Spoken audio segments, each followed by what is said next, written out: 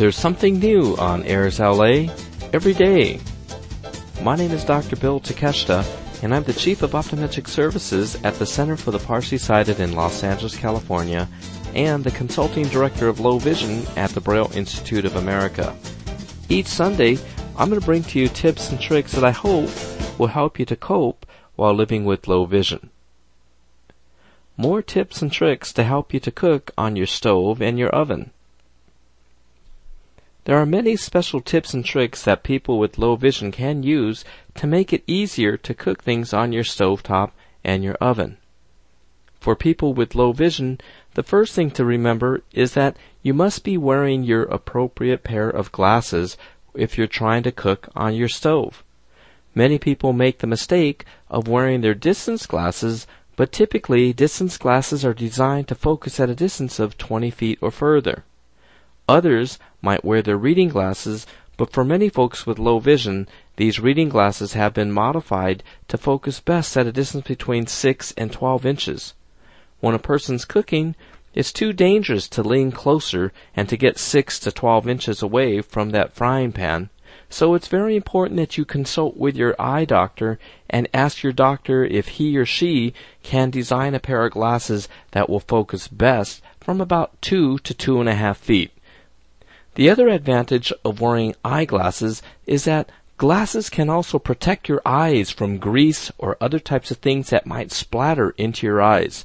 One of the things that we unfortunately see as eye doctors is that many people with low vision try to cook, and unfortunately things might be splattering up into their eye, and it can cause a severe burn to their cornea. So make certain that you're wearing the appropriate pair of glasses.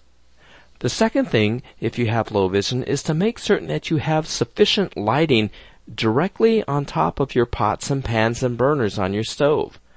Unfortunately, many lights that people have inside their kitchen is not going to project directly on the stove.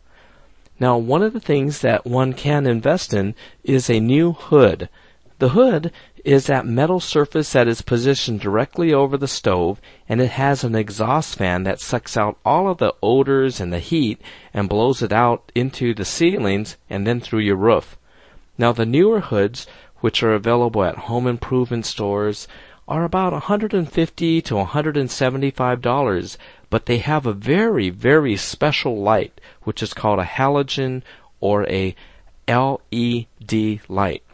Now, these particular lights are extremely bright, and they will focus a pinpoint of light directly on your pots and pans that are positioned directly over the burners.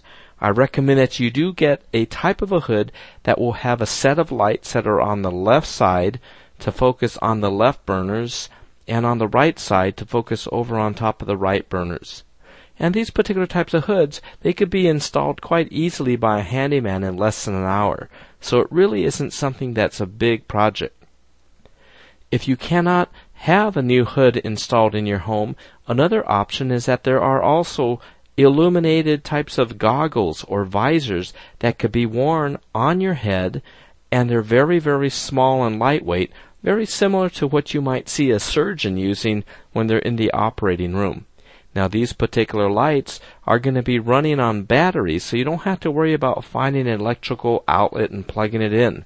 You could alter the intensity, and this is going to make it extremely bright and give you much more contrast if you're going to be frying some steak or cooking some chicken, or also just simmering other types of soups on your stovetop. It's going to make things much, much easier for you, especially if you have conditions such as diabetic retinopathy, macular degeneration, glaucoma, and retinitis pigmentosa. Now, another type of a trick that could be very helpful for people with low vision is to use contrast as you're cooking. Consider purchasing pots and pans that are going to have different colors to make things a lot easier for you. So, for example, if you're a person who enjoys frying chicken on the stovetop, it might be a helpful thing to purchase a wrought iron skillet. These particular cast iron skillets are going to be very, very blackened. And because it does have that particular type of iron, the more that you cook with them, the blacker that they get. Now this particular type of a pan could be extremely helpful if you're going to go ahead and cook some chicken, because chicken and other types of light colored meats will actually show up very, very well on this black surface. Another thing, these particular types of pans could also work very well if you're going to be making eggs. On the other hand, other types of pots and pans might have a stainless steel finish to it. And so if you're going to be cooking some tomato soup or other types of gravy, a lot of times it's nice to put these darker colored liquids into a stainless steel pan, because you'll have the contrast, which makes it a lot easier for you to see whether or not you're pouring the liquids or the soups right inside the pan as you'd like to. Other types of pans and pots also have something called Silverstone. And Silverstone is a non-stick type of a Teflon surface that's sort of a gray color. So the gray background also provides a very, very nice contrast. So if you're going to be grilling some steaks, you could go ahead and see whether or not these steaks are quite darkened as you have them against this light gray Silverstone pot or pan. So go ahead and use some of these particular types of tools to make the contrast optimal.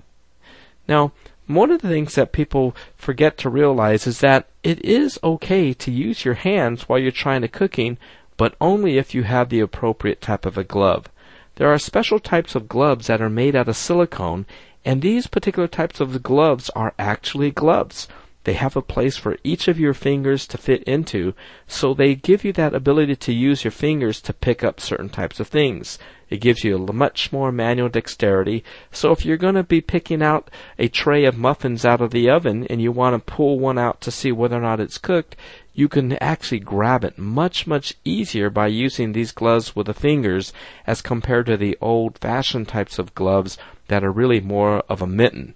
You know, it's very, very difficult to try to use your fingers with those particular types of mittens. Another thing that's also very nice to do is to go ahead and to consider using a meat thermometer. Many times it's hard to tell whether or not your chicken or your meats or your roasts are actually cooked all the way through in the center. And so for people with low vision or people who are blind, a digital talking meat thermometer will allow you to insert the probe directly into the meat, and you could then tell whether or not the meat is at that particular type of cook level that you want. These particular types of meters are extremely helpful also if you're going to be doing some barbecuing in the summertime. Another type of thing that's very helpful is to make certain that you can set the temperature of your cooktop or your oven precisely at that setting that works best for you. In our previous podcast, we talked about the importance of using timers, but it's also equally important to make certain that you have the temperature just the way that you want it. One of the things that's very helpful is to purchase a tube of Highmarks. Now, Highmarks is like a tube of toothpaste, but it has a special type of a rubber or a resin material that you could actually place, and it will stick onto the dials of the stove.